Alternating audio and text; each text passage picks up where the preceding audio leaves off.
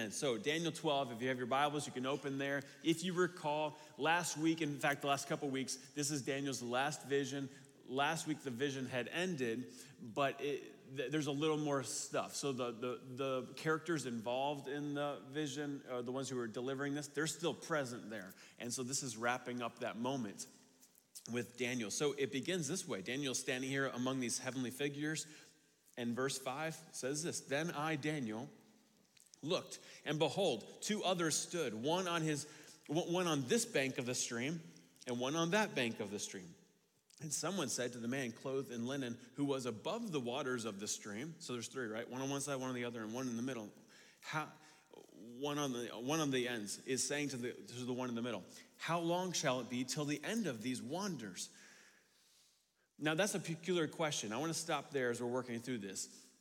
He was just given all these different details about the different conquerors who were going to come during the time here, leading up to what would be the portrayal of a future Antichrist. We discussed this last week and other weeks as it related to the passage.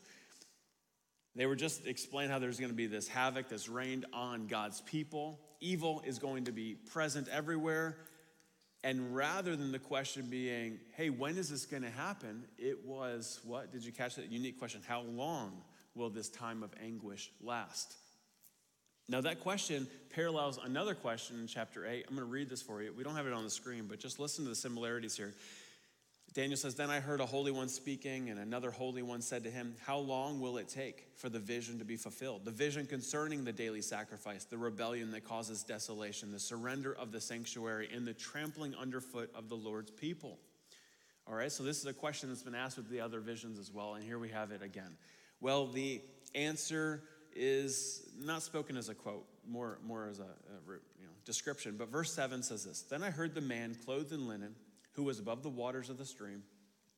He raised his right hand and he raised his left hand toward the heaven, and he swore by him who lives forever that it would be for a time, times, and half a time, and that when the shattering of the power of the holy people comes to an end, all these things would be finished."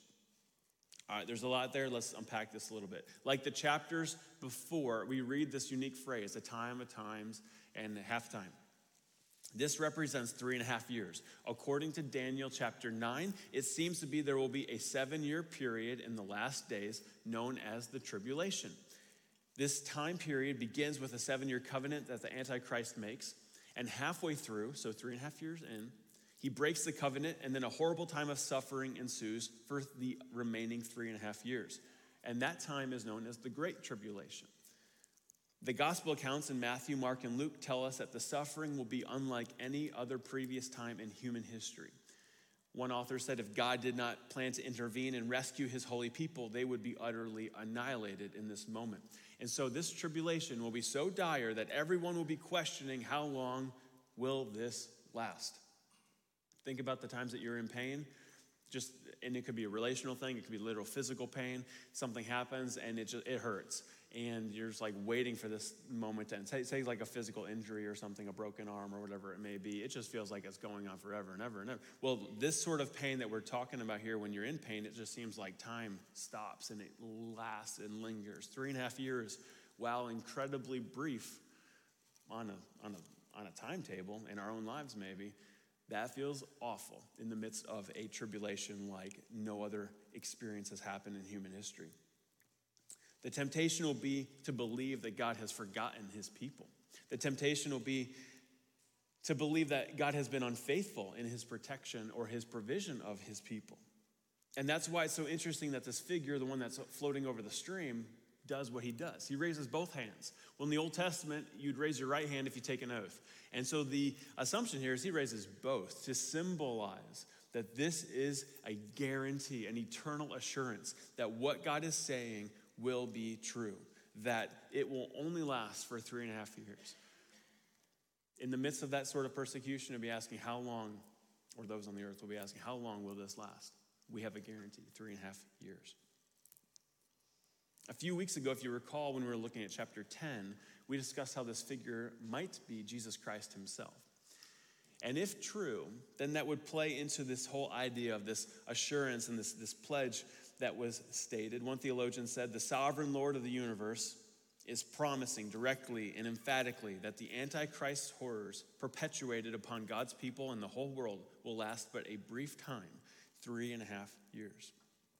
And this will happen after when the text says about holy people, right? What happens to them? They are broken. When the holy people are broken, then Jesus will return and he will conquer. And that brokenness, it harkens back to the cross. If you think about this, the cross is where Jesus died, and it was at that moment that sin was conquered. And so in the similar way, the holy people, they will be broken, and then Jesus will return and he will conquer. Well, likewise with the cross, as we think about the past, 2,000 years ago, that is where Jesus' body was broken on our behalf. I love how Colossians 2 says this. I didn't put this in the notes for on the screen, but listen to this from the New Living Translation. Colossians 2:13-15 says, "You were dead because of your sins, and because your sinful nature was not yet cut away. Then God made you alive with Christ, for he forgave all our sins. He canceled the record of charges against us and took it all away by nailing it to the cross. In this way, he disarmed the spiritual rulers and authorities. He shamed them publicly by his victory over them on the cross." Boom. All right, so what is Daniel's response to this conversation among the heavenly figures? Well, verse 8, he says this, "I heard, but I did not understand. Then I said, 'Oh, my Lord, what shall be the outcome of these things?'" All right, Daniel, he wants to know more. And if you've been tracking with us this last 13 weeks or so, here you have Daniel. He's been privy to all sorts of information that all of us combined have not received, as far as visions from the Lord, precise in certain ways, symbolic in other ways, very just fantastical in regarding certain visions. And he wants to know a little more. And if I'm Daniel, I'm thinking, all right, you've already given me like 90%. Can I get the other 10? But that's not what happens here. Listen to the response. We're going to read this whole section. He said, "Go your way, Daniel, for the words are shut up and sealed until the time of the end. Many shall purify themselves and make themselves white and be refined, but the wicked shall act wickedly. And none of the wicked shall understand, but those who are wise shall understand. And from that time that the regular burnt offering is taken away and the abomination that it makes desolate is set up, there shall be 1,290 days. Blessed is he who waits and arrives at the 1,335 days. But go your way till the end, and you shall rest and stand in your allotted place at the end of days." All right, that's how chapter 12 ends and the whole book ends. Well, in this little section, there's a few things. Let's talk through these as we're finishing out this whole book. What a sense of completion there is with this. We begin here with there's this juxtaposition, which I love that word for this particular thing because of how distinct these two groups are. You have those who are righteous and those who are unrighteous, those who believe God versus those who are wicked. You have those, who are devoted to God, and they will be purified, and they will be ready for their bridegroom to return. And they stand in contrast to the deniers of the gospel, who will live wickedly and remain spiritually blind in their foolishness. It reminds me how in the first century you have those Jews who spent time with Jesus, and some of them believed, like the disciples and others, but others didn't believe. They literally saw Jesus do miracles. They heard about all that he did, and yet they still denied. And if you're like me, I read that and think, how could that be? Well, in the same way that it happened then and it happens today in certain ways, well, in this future moment here, you have people, they will choose to stay in their stubbornness, and unfortunately, that sin will have eternal consequences. They will be before their eyes, all these different events and moments that for us, we would look with this and say, this is God's work at hand. But for others, they will be blinded. In this moment of the biblical timetable, the two groups will no longer be indistinguishable, such as we have today, right? No more Christians incognito. Believers will be known by their allegiance to Christ and the subsequent persecution that goes along with their belief. With that said, we are reminded of the principle that has been taught throughout Daniel, but we see it again one last time here, and so we're going to have one more push regarding this topic, and that is enduring through persecution. All of us have persecution in different ways, like on personal, individual, family sort of scale, maybe family to family, workplace stuff, school dynamics. I went to public school growing up, and there would be different moments, and I'd be like, that's kind of like a form of persecution.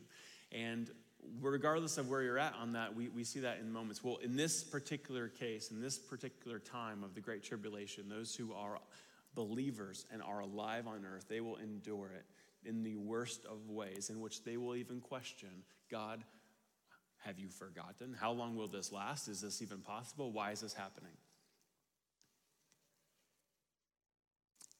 And to those Christians who are alive at that time, I would remind them of 1 Peter 4. Verse 1 starts off this way. It says, since therefore Christ suffered in the flesh, arm yourselves with the same way of thinking. And if you keep working through 1 Peter 4, by the time you get to verse 12, it says, beloved, do not be surprised at the fiery trial when it comes upon you to test you, as though something strange were happening to you. But rejoice insofar as you share Christ's sufferings, that you may rejoice and be glad when his glory is revealed. We're reminded to endure through persecution, no matter where it is on the scale of maybe a very small or specific moment that you're dealing with, or that we would all, as a congregation or as a nation or as a globe, endure. Let us persevere. According to these final words in Daniel, the suffering will begin when the Antichrist abolishes worship, and then he sets up the abomination of desolation. This is a time period that will be for 1,290 days, and then an extra 45 days after that is mentioned. The exact numbers mentioned are difficult to discern. A lot of different theories on what these mean in different ways, because they don't add up specifically to 3.5 years. But we are reminded, and I want us to land on this final statement about being blessed. Blessed if you persevere, because you're about to join Christ as he perfectly rules and reigns. In a moment, we'll look at the last section, but when it comes to perseverance, the temptation will be, in the midst of all that, to abandon ship. And there are traces of that we have even today in our own life, in our own, say, local context, our own experience. Think of these times where you have felt the enemy pulling on you, tugging on you to just walk away from it. It tends to happen if there is a sort of personal crisis, and the outcome is not what we may have been praying for, whether tragedy or just hurt from certain people. My urging to you, as you read this whole chapter and 1 Peter 4 and the words of Jesus in Matthew, Mark, and Luke when he talks about the end times and just, what will be happening there, I urge you to persevere through it. Use the little moments that you have now to prepare yourself for even worse persecution down the road that may happen. We don't know.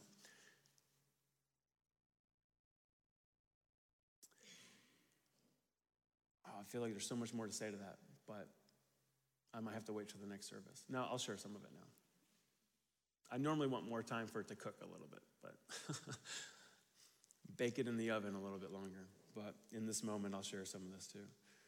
One of the things I love to do is read church history, because you read about all these followers of Christ.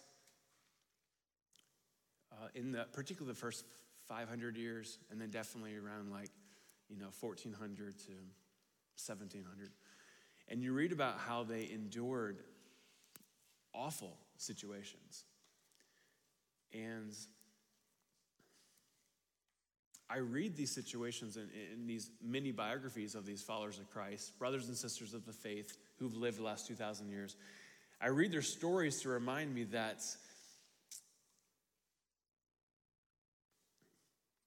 part of the heritage of our faith is to persevere. Now, I know I sound like a broken record when I'm saying that, but the reality is, for most of us, if we get like a spiritual hangnail, we're going to want to run. And that is not what we are called to. We are called to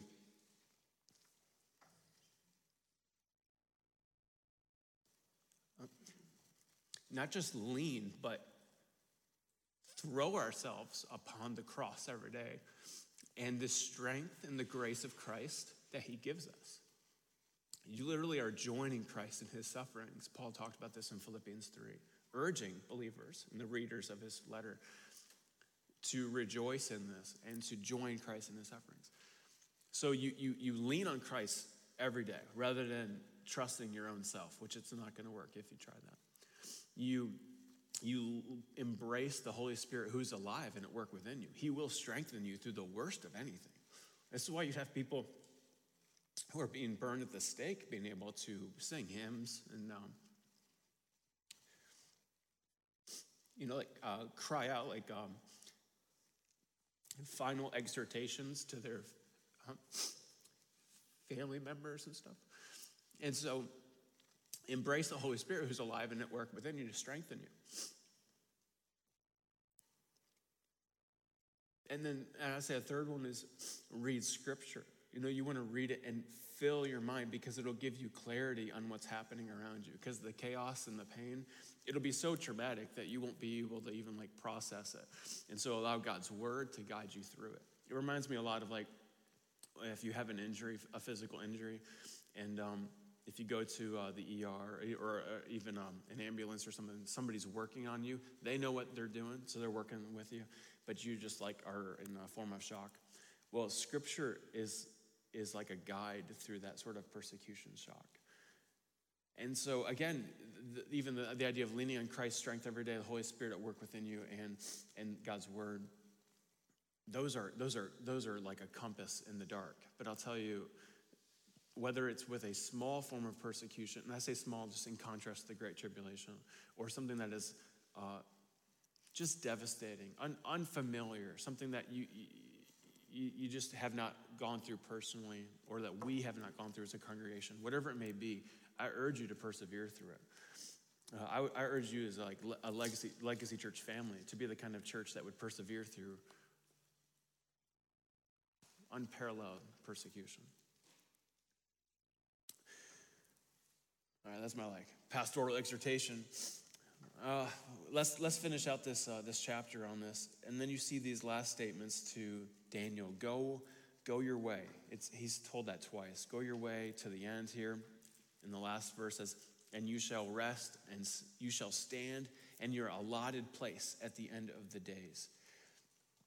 Today we might use a phrase like this: peacefully enjoy the remaining days of your life. Even to this faithful Old Testament saint, God did not share everything. He held back some things, and he said to Daniel, just go your way. Daniel is assured that he does have an allotted eternal inheritance. Daniel knows this involves his future bodily resurrection, as we studied last week, because if you recall the beginning of chapter 12, there's the mentioning of everyone will awaken.